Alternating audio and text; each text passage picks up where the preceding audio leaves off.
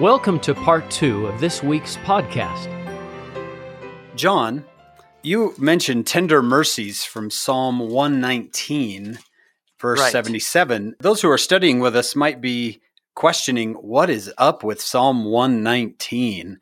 Can you explain what all these symbols and headers are about? Yes, I can. If you look at Psalm 119 is 176 verses. But it's divided, and if you look at it, you will see it's divided using Hebrew symbols. So look at Psalm 119 on page 792 if you're using ancient paper scriptures like I am, and you'll see the symbol and the word, I hope I'm saying it right, Aleph, and notice it starts with an A, and the next symbol, just above verse 9, is Beth. There it is, yeah. This is the Hebrew alphabet. So here's what's fun to know about this. We will talk about this again when we talk about Proverbs, but this is called an acrostic poem. And some of you are going, oh, cross stitch. I've done, no, acrostic.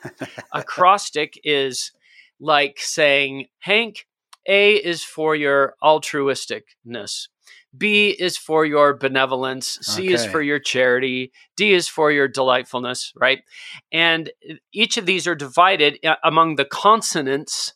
I think it was, let me see. I have a study Bible that explains it here. Let's see what it says. This very lengthy poem is an acrostic. For each of the 22 consonants of the Hebrew alphabet, there are 8 verses beginning with that letter. Within the psalm, 8 words for God's law occur again and again. Law, testimonies, promise, precepts, statutes, commandments, judgments, and word. These words elaborate the application of the law of God to daily life and to Israel's destiny. So that's why those little letters are there. But I just want to say, some things become so important to us, just explaining it isn't enough. We want to put it into a poem or into a lyric.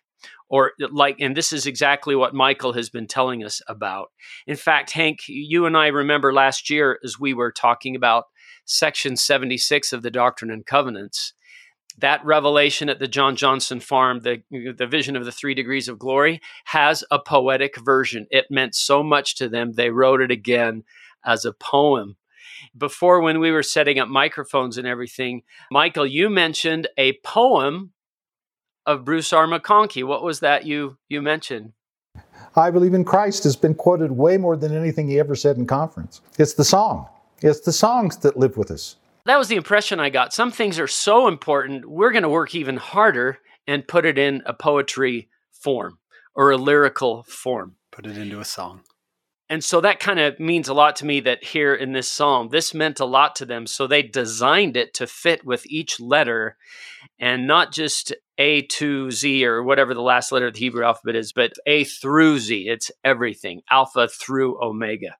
That's awesome, John. There is a verse in here I'd like to highlight and see what both of you think about it. It's a pretty famous verse, one that's well known. Psalm 119, 105. Thy word is a lamp unto my feet and a light unto my path. I have a parable I want to share from James Talmage, but first I want to hear from both of you about thy word is a lamp unto my feet. Light is just a part of all the songs, and I so resonate with 105. And the story I just told you about Hold On, the Light Will Come, and a number of other things. I don't know if everybody's heard The Light Will Come. Can you give us that? This is the English version. This is what Noah, in my musical about the ark, and since we've been doing Old Testament, this is what Noah, everybody gets through the crisis and thinks, oh, yay. The storm's over. Got through that, we're done.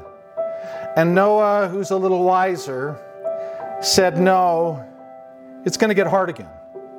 But we can't forget this moment. And he sings, the message of this moment is so clear and as certain as the rising of the sun. If your world is filled with darkness, doubt, or fear, just hold on,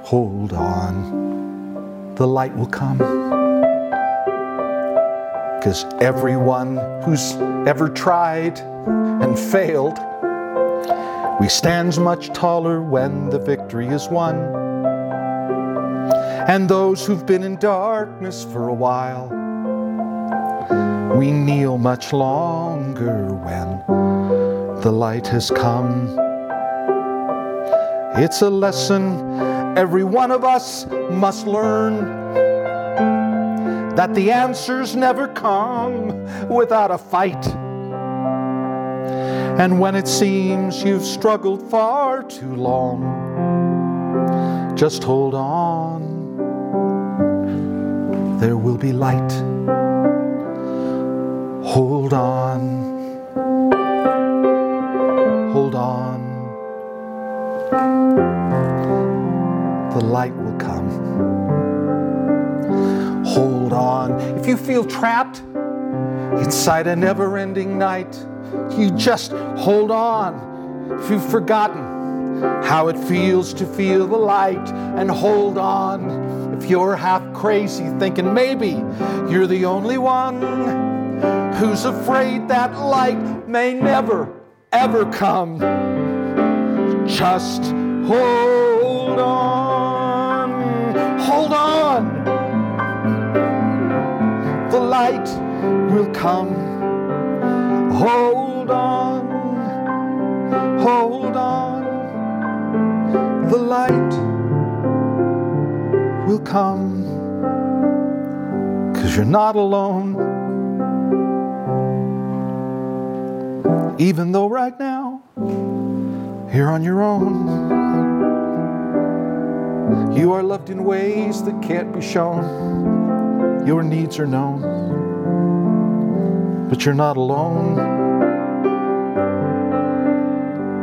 When you cry, you're just letting go of heartache deep inside. So tomorrow there'll be sunshine and sky and love close by, but you're not alone. And I know that it's not easy, and I know that it won't last, 'cause one who loves you more than me, he's sending his blessings fast. You're not alone. Say it one more time. I'm not alone. And even when it's hard, sometimes it's hard to find the words,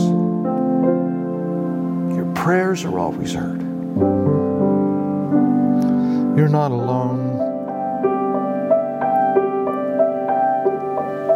The lesson of this moment is clear and as certain as the rising of the sun. If your world is filled with darkness, doubt, or fear, just hold on, hold on. The light will come. The light will come.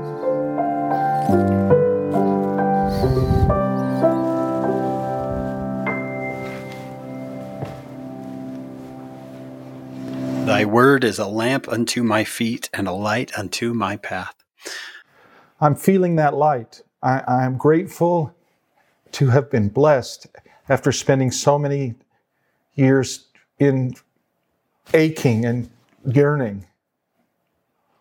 I'm feeling the light, and you know, it's embarrassing to me to confess that it's a little presumptuous, I think, that here are the great words in the Holy Scriptures, and I'm writing songs about them as if, well, maybe this is worthy. Maybe this take on light, or this feeling about tender mercies, or coming up on 127, I read that thing about an excerpt that God builds the house, and I thought, oh, here's this. I know it's a little pretentious, and it's a little self-serving. Oh, look at me. I wrote a song about the Scriptures. These are my Psalms. David was fine, but he's been dead a long time. But, you know, it's the way I'm allowed to witness of those truths.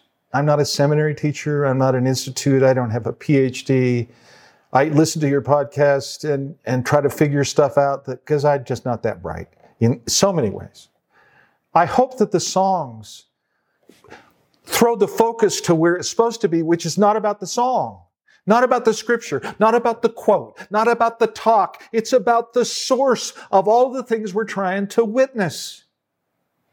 It's got to come through and be focused on that. And if I've been lucky enough to have any of my songs or any of the things that I've written that have music with it, point not to me, as much as people in show business want to have their egos fluffed up. Every songwriter wants to be Billy Joel or Paul McCartney. We want that. But if somehow I can, before I'm gone, I want to get past that.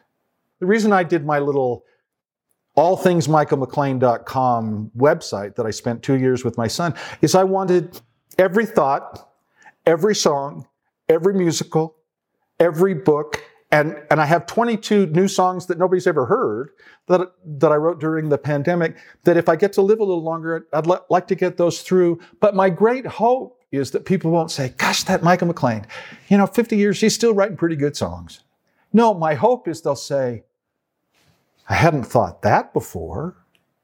Wow, what a cool idea. My heart is now going to kind of sing that. And I'm sure that's what you are about. I'm sure that's what your podcast is about. And I'm so grateful that President Nelson said, hear him. You know how profound that is to a songwriter? Hear him. Hear him in the language and in the hope and in the melodies. You find a way to hear him. And the harder I try to listen, the more I realize he has a melody for every soul. He has a brilliant insight for every academician. He has a perfect quote from a scripture to those who study the scriptures. And he is in all of it. All of it. And my praise, my new song of praise is, wow, another place you are that I didn't know. That's my heart. Beautiful. John, what did you want to add to thy word is a lamp unto my feet and a light unto my path? So many thoughts about that. One of them, oddly, Lehi's dream. We all know, oh yeah, that's the rod of iron, the tree of life. But how does it start? I was in a dark and dreary wilderness, and I wandered for many hours. And Michael's talked about something we might compare to that. I mean, I was in a dark and dreary wilderness for many hours. And then he prayed according to the multitude of his tender mercies, I think he says. Look at the order. I prayed, I beheld. The only thing I can imagine is as soon as he prayed, the Lord turned the lights on because suddenly he can see. And you look at that verse, thy word is a lamp unto my feet. Suddenly the light came, right? And I could see where I was going. The gospel lights the path. And then we know, here's who I am, who's why I'm here. Stephen Covey wrote that Albert Einstein was asked once, if you could ask God anything, what would you ask him? And Albert Einstein said, well, I'd ask him how he created the universe. And then he changed his mind and said, no. Wait, I would ask him why he created the universe, because then I would know the meaning of my life. There's the lamp unto your feet. This is the path. This is who you are. This is where you're going. And this is why you're here. This is the covenant path, President Nelson might say. I remember another favorite verse of mine coming up in Proverbs, ponder the path of thy feet. It's like, where are you going? What's your path? And so feet are always kind of scripturally, I think, indicating a direction, a path that you're on. So thy word is a lamp to my feet. That sounds like the word of the Lord, the scriptures, right? They hear him as Michael was talking. Thy word is a lamp to my feet. The one last thing that I just love about this is some of the greatest teachings ever have come from gotcha questions, from people with not the best motives. So here's Abinadi, and they're trying to stump him with an Isaiah verse. Hey, what does this mean? How beautiful upon the mountains are the feet of them that publisheth good tidings of good. And Abinadi, are you priests to pretend to teach this people? And he's teaching them 10 commandments and everything, but he eventually answers the question and talks about the prophets and how beautiful upon the feet are their mountains. And then the thing I love about Abinadi is he looks to the future. And those who are still proclaiming the gospel, how beautiful are their feet, and how beautiful are the feet of those who will hereafter publish peace. And I think of all these missionaries that are out, and all of us who are trying to publish good tidings of good. And it started with a question about feet. Okay, now I know who I am and where I'm supposed to go.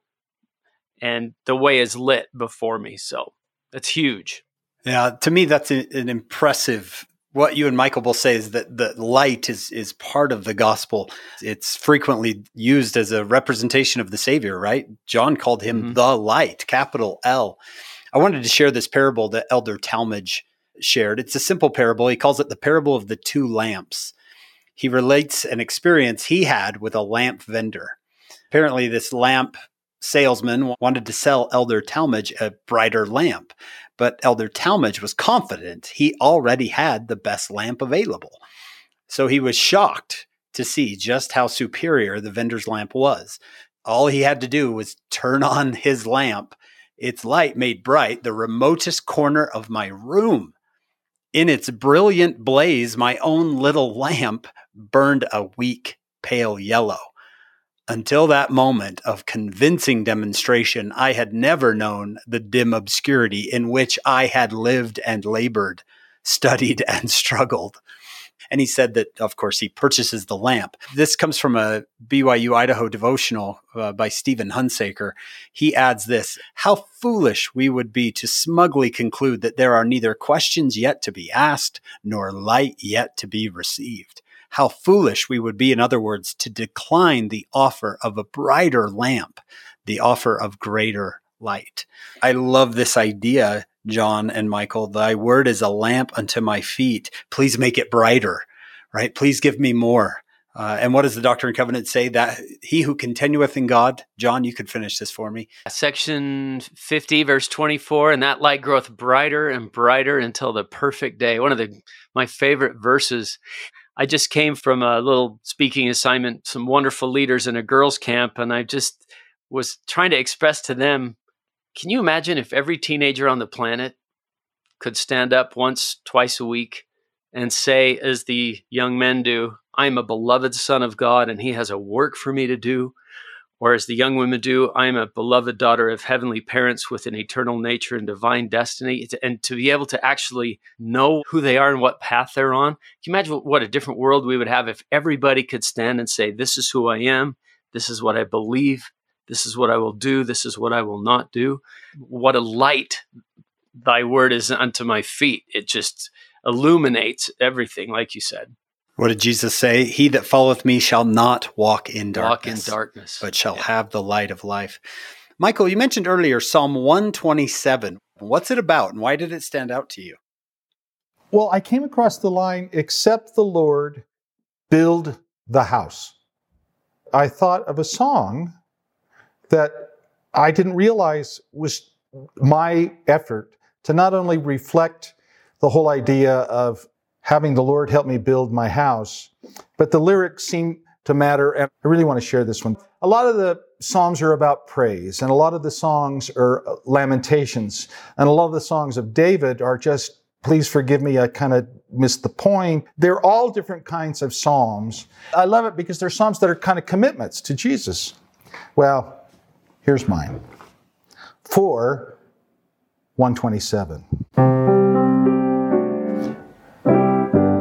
I took a snapshot of my life, but the exposure was all wrong. I couldn't see a thing developing. I'd been that way too long. So I have come with a request, though part of me thinks I'm insane. But I'm determined to see this thing through, and I will not complain. Here's the best part. Take my life and turn it into something better. Choose any way you will. Take this shack, break down the walls and build a palace up on a higher hill. I thought I knew where I should go. I tried to get there all alone. I took the easy roads, and now I know that I'm lost, and I'm all alone and on my own. So take my life and turn it into something useful. Don't stop until you're done. Take these eyes, make them see a clearer vision of what I can become. On those days when I think I'm dying, I'll trust in you and I'll keep on trying. If you picked this road, I'll take it, and with you by my guide, I know I can make it.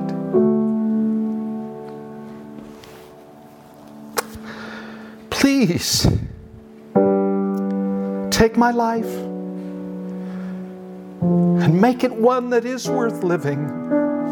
Don't stop until you're through. Take this life, the one that I am freely giving. I give it all. I give it all. I give it all to you. I give it all to you.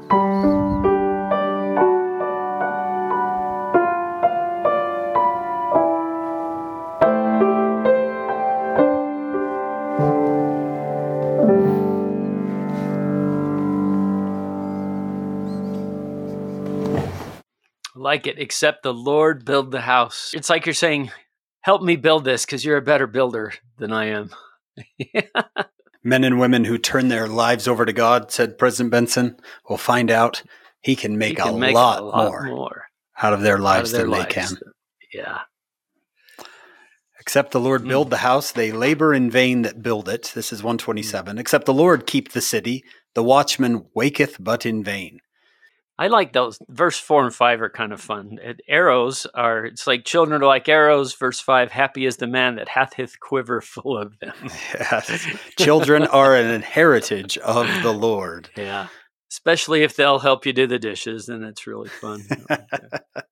I'm going to gather my little arrows together tonight and say, come here, you little arrows. Let me hug you.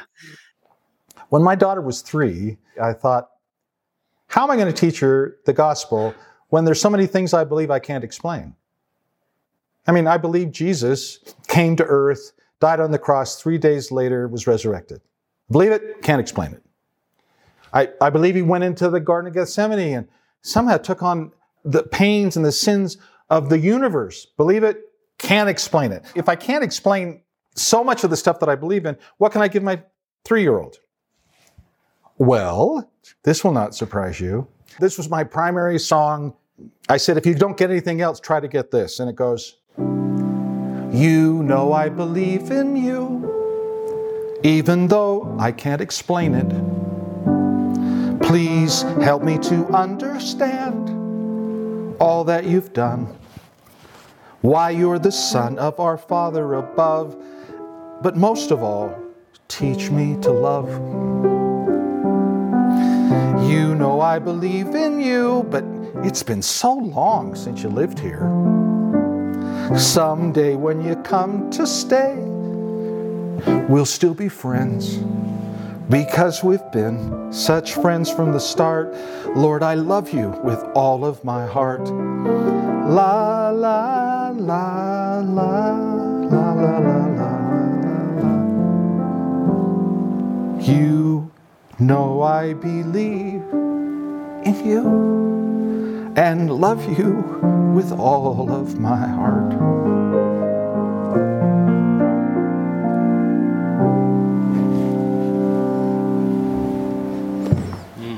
It's no wonder Beethoven said music can change the world. It seems to me when I read these Psalms, Michael, that the writer here is trying to just say something over and over, trying to get a feeling across. Isn't that right? That in music, I want to communicate a feeling that's in my heart to others. I'm looking at Psalm 136. Oh, give thanks unto the Lord. Verse 1 and 2 start that way. So does verse 3. Oh, give thanks to the Lord of Lords, for his mercy, hesed, endureth forever. Now, Michael, as a songwriter, how do we get into the heart and soul of the writer of the Psalms? You can sense that there's a yearning in there for a feeling to come across, right? As I said earlier, wouldn't it be great if David sang them to us? And would listen and would go, geez, they liked that when you were around? That was your, what if they were hip hop? What if the message that spoke to people, then what if the poems were basically what rap poems are? I mean, it was a kind of a rhythm. What if it was more the rhythm of it that moved people? Or like as a guy who grew up on the tab choir, we think so much, this is what is reverent, this is what is meaningful. And I remember when I was working on my oratorio about the Garden of Gethsemane, I got a lot of pushback because why are you making up an allegorical oratorio? Handel just took the scriptures and made the music spectacular. Handel's music, there is no better music than what Handel wrote from those scriptures. Well, that's not my gift. I respect it. I'm reverent. It's great. But if I'm going to present whatever Heavenly Fathers gave me that's unique and present that to the world, it's kind of represented in what I'm doing here. Oh, this is the way Michael sees the garden. This is the way Michael understands Christmas with the Forgotten Carols. Oh, this is the way Michael sees relationships with his kids in this song. And so I've been just exploring it so long, and I think the only way you get into the heart of it is if the person gets the privilege, not of just reading it, but of feeling it. You can tell from this, I don't sing great. I got to tell you this really fast. This is an amazing revelation to me. When I was working on the Ark, the musical from which Hold On the Light Will Come came, I was on Broadway in a room with 400 people and Stephen Schwartz, the guy who wrote Wicked and Godspell and Prince of Egypt and my hero. And he had been mentoring young people writing shows, and he had written a show about Noah's Ark called Children of Eden. Second act was about that. And here I was getting mentored with this musical Kevin Kelly and I wrote about the Ark. And one night, I'm so glad I was young. One night he said, here's what we're going to do different tonight. We're going to do dueling pianos. Dueling pianos with Stephen Schwartz. And he says, Mike, here's what we'll do. We'll be in the room in front of everybody. I'll talk about the songs I wrote about Noah's Ark, how I came to him, and I'll sing them. Then you talk about the songs you wrote about Noah's Ark, and you sing them. And of course, during this, I realized why he was genius, Academy Award-winning God-human Stephen Schwartz, and I was a high counselor in Heber. So anyway, but I'm going through this, and I had this moment where I talked about Hold On, the Light Will Come, and I played it like I just played it for you. And then in between the moments, people were having wine and cheese, and this was not an LDS crowd, but just people in showbiz, theater people. And a guy comes up to me and he says, can I talk to you? And he pulled me aside. He said, you don't sing, do you? And I said, well, no, I'm really not a singer. I said, but tonight was not about, because they would bring in great Broadway legends to sing all of our songs, but tonight was not about that. He says, no, you really don't sing. And I said, and I really heard you the first time. I get it. And he said, yeah, I've been listening to all some of the Broadway's greatest singers sing these songs for these new musicals. And then he whispers to me, this was life-changing for me. He said, so could you explain to me what I was feeling when you sang the song that I haven't been feeling when real singers sing the song? And that was, a light bulb went off in my head. If it's true If you work hard enough, one of the things Stephen Schwartz taught me, he says, just because you want to do a really cool thing about good ideas and you have great intentions, the bar is higher. You can't get away with, I got a great intention, you have to like my song. No, you got to learn how to write great songs.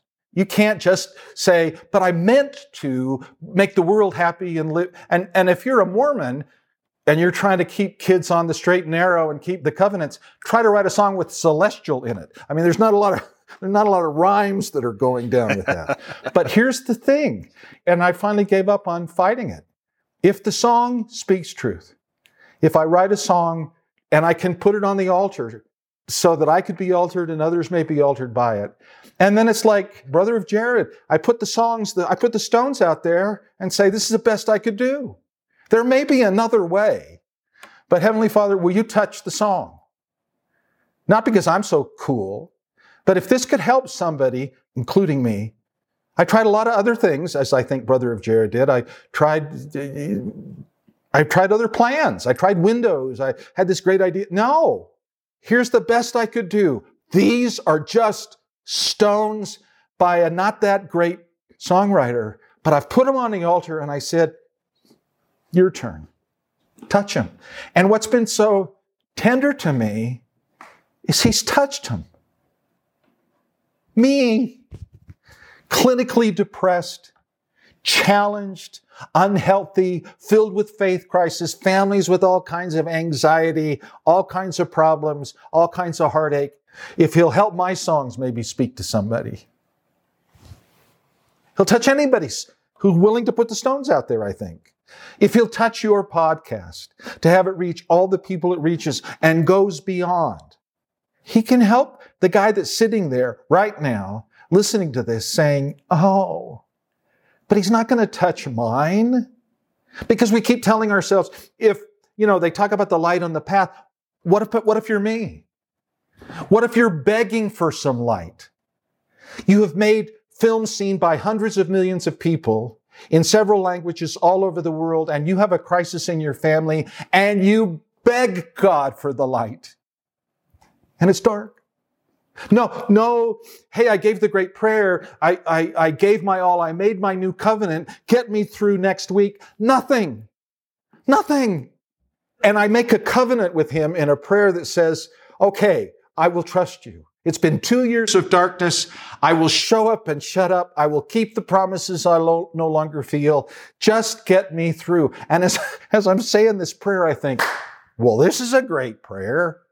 Light's going to show up maybe 5 weeks from now, and I'll give a great talk on the podcast about the psalm. And the light in my path showed up because I said my prayer. 7 more years. And thinking, well, what did I do? I'm going to the temple with my wife every week. I'm paying tithe. What could I possibly have done to make you mad at me?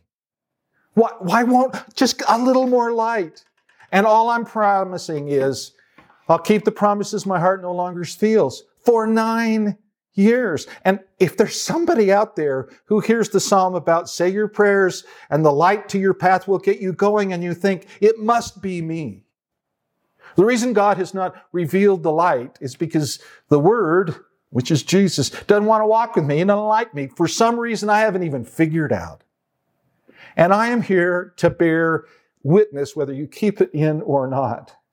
I want to speak to that guy. I want to speak to his heart. And I want to tell him that he has never not been with you. You feel the abandonment because there are lessons you can't learn any other way. He is in and all through things. And the only voice in your head that says, well, you're not hearing it is because you're not worthy, does not come from God. That comes from an adversary who wants to tell you you're not worthy, you're not good enough, it's not okay if you didn't get everything perfect. It is the voice that right now in your heart, as he speaks, as the scriptures are shared with you, that says, I am in it all with you. I am the light. The Word, the light, that's me, and I'm not going anywhere. And when I learned that, when my moment of being born again, interestingly enough, came with a download of songs from my Father in heaven, that answered 9 years of darkness in a language that only I understood. And then I realized, oh my gosh, that's when my praises changed for forever. Beautiful. Psalm 136 has one phrase that is said over and over and over. For his mercy endureth forever. Verse 1. Verse 2, for his mercy endureth forever. Verse 3, for his mercy endureth forever. I could keep going all the way through 26 verses. For his mercy endureth forever. Are we getting that message? I've heard you talk about getting perfection and coming to Christ in the right order, John. The closing lines of Moroni. Yea, come unto Christ and be perfected in him. And the sequence of that is not come into Christ, but make sure you're perfect before you come. Right. I'm not good enough to come. I got to perfect myself or something like that. Right. No. Be perfected in him. Yeah, that sequence. Sister Chieko Okazaki, she wrote a book called Lighten Up. On page 176, she said, Jesus is not waiting for us to be perfect. And I just love that opening line because, Hank, that would be a long wait, right? It's like that old Chinese proverb, he who waits for roast duck to fly into mouth must wait a very long time. You've never heard that one. Jesus is not waiting for us to be perfect. Perfect people don't need a savior. He came to save us in our imperfections. He is the Lord of the living, and the living make mistakes. He's not embarrassed by us, angry at us, or shocked. He wants us in our brokenness, in our unhappiness, in our guilt, and our grief. And you know what I love about that, Hank? It always reminds me of the prodigal son. As soon as he turned from a great distance, his father ran to him, right? His father saw him and ran. He'll take us where we're at. And so I like that sequence. Come into Christ. Just come. I've often found, John and Michael, that people need multiple witnesses that God is merciful. For some reason, we don't believe it. So I have some witnesses here. This is Elder Gong. We may for a time lose our way. God lovingly assures us, no matter where we are or what we have done, there is no point of no return. He waits, ready to embrace us. This is Elder Renland. Even if we've been a conscious, deliberate sinner or have repeatedly faced failure and disappointment, the moment we decide to try again, the atonement of Christ can help us. Elder Cook, it is never too late to make the Savior's atonement the foundation of our faith and lives. Elder Uchtdorf, no matter how often or how far we fall, the light of Christ ever burns brightly. And even in the deepest night, if we but step toward him, his light will consume the shadows and reignite our souls. One more. I know this is multiple witnesses, but we need this. President Ballard, everyone loses his or her way at some point to some degree. It is the atoning sacrifice of the Savior that can return us home. Psalm 136 is, for his mercy endureth forever. This isn't a message we should ever stop preaching, that God is merciful. We need to tell our children and our grandchildren, God is merciful, because too often it's, I'm not good enough. I don't do things right. God doesn't want anything to do with me, when that is simply not true. God wants everything to do with you. Yeah. Is it section 64? I, the Lord, forgive sins. I just love underline that. And can I add one more? In Alma 33:16, thou art angry, O Lord, with this people, because they will not understand thy mercies, which thou hast bestowed upon them because of thy Son. And notice, they will not understand. What's the difference between will not and cannot? I know it's there. I just refuse. I refuse. I can't forgive myself, maybe. They will not understand thy mercies. And I've always loved that verse, that no, it's not just about everybody else. That's about you too. I had a heart attack a year ago, and the first song that came to me after I recovered from my heart attack, this is so great. This is a tiny, short song, but it ties in exactly, John, with what you were talking about. This is what Heavenly Father sent me. God said, love your enemy. I cried for help. My heart had frozen up on me, and it won't melt. I fought the inner demon since I was just a child. I've been kicking and I've been screaming 'cause I could not be reconciled. But God said, love your enemy. And so I've prayed to see things so differently and not be afraid, to find a way to love Him, to change the way I felt about my lifelong enemy, the one I've fought relentlessly. But now my heart is teaching me that I can love myself. I think today I can obey and finally love myself. That's beautiful. That is fantastic, Michael. It fits exactly with what we were talking about there. Psalm 136, for His mercy endureth forever. Endureth forever. Michael, John, I feel like we're just in our episode today, we're just feeling the spirit of the Psalms. I was interested in where the name of the lesson in the manual came from this week. The lesson is entitled, Let Everything That Hath Breath Praise the Lord. And that is actually the last verse of the Psalms. The parting thought from the Psalms is, let everything that hath breath praise the Lord. Praise ye the Lord.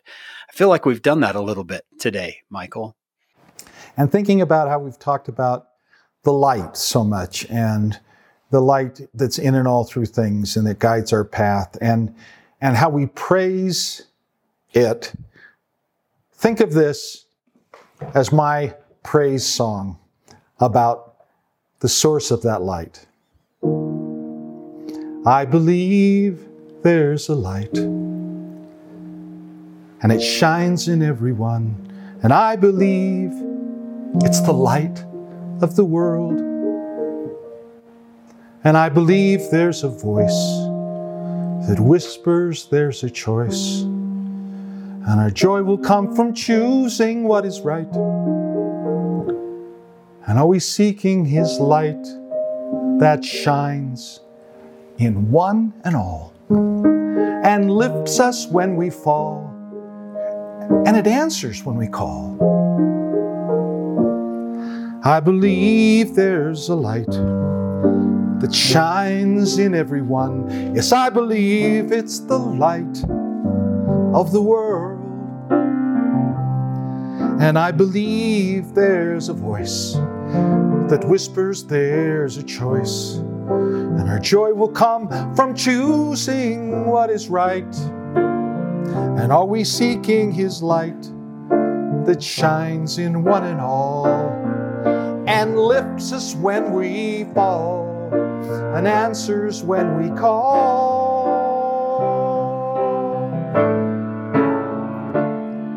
It's the Savior's light I'm singing of. He is the light, the truth, and the love. Celebrating the light that shines in everyone. We're celebrating the light of the world, and we all can rejoice when a heart makes the choice to reflect the joy and keep it shining bright by celebrating the light. And our joy will burn so bright when we follow His light.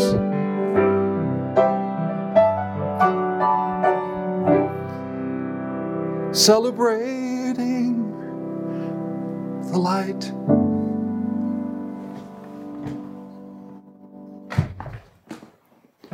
Absolutely wonderful. When you tap into the spirit of the Psalms with songs themselves. Hank, I think I've told you this, but in our stake, we have a Spanish branch, a Portuguese branch, and we actually have an Alzheimer's branch, a memory center. We have a branch presidency there. When I was on the High Council, I'd have a chance to go speak there. Sometimes they're just looking for speakers. And the fun part is, and you'll love this, Michael, they'll say, is there any chance you could sing instead of speak? Because something happens to those folks when you start using music. There's a part of them that wakes up and they'll start singing with you songs that they knew in their childhood. So I'd get up there and try to give a talk, but usually I'd grab one of my kids, take my Malcolm McLean guitar and say, let's just sing I'm a Child of God for them today. And they start singing with you. Their spouses just love it when their spouse kind of wakes up, comes back a little bit. And it's magical what music can do that way. And I've seen it happen. It's pretty cool. My dad had Alzheimer's and lived with us, and we went through all of that ordeal. And at the end, he started saying, I'm sorry, I don't know your name. Yeah. Look at me. And then it'd say, but I'm pretty sure I like you. And I said, okay, Dad, I'll take that. In his final hours, this is a really sweet memory that I hadn't thought of till now about songs. My dad was on morphine. He would wake up, they'd give him morphine. And of course, with his Alzheimer's, he didn't know where he was, so he would panic. It was just really sad. And my mother had died a year earlier, but he was in this facility. And I called my son, Jeff, the singer, who was doing Legally Blonde, national tour of Legally Blonde. And I said, Grandpa's gone. And of course, he gets on the plane and he comes, and this is the thing that got me. He came and sat with us, and when my father would wake up terrified, I mean, you can't bear to see your dad that scared, not know where he was, and ready for his next injection of morphine. My son would sing a cappella his favorite hymns. Like you said, John, something happens to he calmed down. The agony was not the same. You know, years ago, Truman Madsen invited Jeff and I to go with him to Liberty Jail when he was showing some of his former missionaries, giving a tour of that period. And of course, we loved him and the way he talked about the prophet Joseph. But when we were in Carthage jail after 2 days of Truman telling the great Truman stories, he turns to Jeff and said, could you sing 7 verses a cappella of A Poor Wayfaring Man of Grief so that we can kind of set the tone before I bear my witness about what happened? And there's my kid, like he did with my dad, singing just a voice, those songs and those messages in that way. And to think that the prophet Joseph, knowing that the end was coming, would say, could you sing to me? The comfort and the power, like you said with the I don't care who you are, could you sing to me? We grow up with our mothers singing melodies to us, singing lullabies to us. It's one of the great gifts, for sure.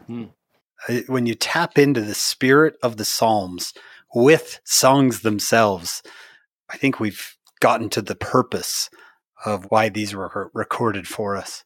Before we let him go, John, we need to have Michael play and sing some of these songs that we all know so well. Oh, here's one. Speaking of teachers, I had a Sunday school class of 15-year-olds, and we were teaching the scriptures. And I woke up one morning in a panic at 5 o'clock because the lesson that day was about how the good shepherd leaves the 99 to go after the lost soul. And I thought, wait a second. This is a message that Jesus is going to leave the ones who showed up to church to go find the inactive guy that's out there. And I said, this is not going to work for the... I had a class that was so faithful that they recited the 14th article of faith, which is, we believe in meetings. We've hoped for meetings. We've endured many meetings. We hope to be able to endure all meetings. If there are excuses for meetings, we seek after... I mean, these kids never missed a meeting. These are the most faithful kids in the world. And I thought, how does this relate to them? It's almost as if we're saying, if you want a lot of attention from Jesus, go get drunk and leave. And then, we're going to go find you, because then you'll be precious in his sight. I mean, I didn't know what to do. And of course, I turned then to my language, and it turns out that this song was the lesson. So what I did, I didn't live that far. I live in a big log house with a cool grand piano. So I drove the van over to the church. I loaded all the kids. I said, we're having church at the piano in my house today. Come. So I also picked up some chocolate milk. And so if I got a donut and a chocolate milk, we're going to be fine. So I bring my little class and I said, this is the lesson. You don't have to talk about it if you don't want to. You don't have to editorialize on it. You don't have to pontificate it. You don't have to do anything but listen, eat your donuts and chocolate cake, and I'll take it back to church. This was my lesson. I am one of the 99. I'm not perfect, but basically I'm doing fine. I have not lost my way, and I'm not gone astray. I'm just one of the 99, and I'm here in the heart of the fold. I'm not mindless, but I try to do like I'm told. I'm not tempted to run or become the lost one. I'm just here in the heart of the fold. So why is my shepherd coming this way towards me? He's holding his arms out. He's calling my name. Yes, he's calling my name. But how can this be? You see, I'm just one of the 99. I've stumbled and fallen, but I've kept in line. I'm not one he must seek. I'm not that unique. I'm just one of the 99. So why is my shepherd treating me like a lost lamb? He's searching to find me. And he's holding me now. Yes, he's holding me now. And he's teaching me who I am.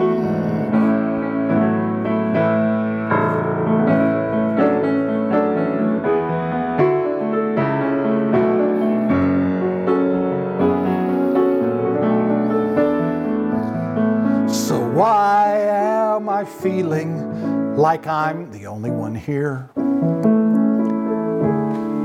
It's like I'm his favorite. And he takes me aside and he sweetly confides these remarkable words in my ear.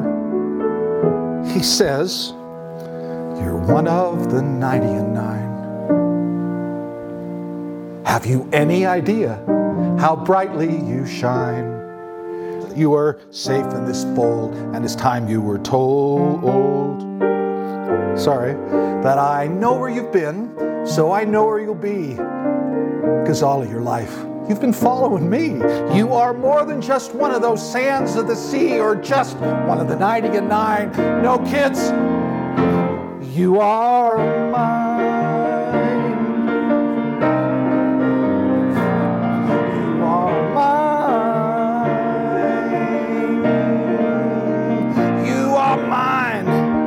Yes, you're mine. You're sure mine.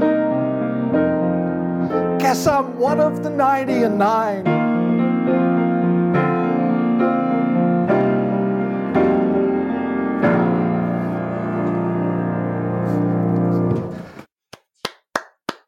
Absolutely wonderful. Great. What a day with Michael McLean. John, we have been so blessed today. Well, thank you so much for having me. I'm kind of empty now. And for a guy who's hoping that that transplant can't come too soon, but I want you to know that I have a couple hours a day that I am kind of functional. And I was energized by just being around you, partly out of respect for you and partly out of love for what you're doing. But I just told Heavenly Father as I was driving here, I said, help me be present enough to not pick a song that I want to sing, but a song that you would have me sing. Help me somehow navigate my way through these insights that these wonderful gospel scholars that are fun and wonderful and spiritual that'll be there, and help me not fall apart. Help me just get through to the end. And for me, this is it now. I am done. And I'm going to kind of get home and take a nap for a couple of days. I want you to know and I hope this communicate. I hope you feel how deeply I mean this. I love you.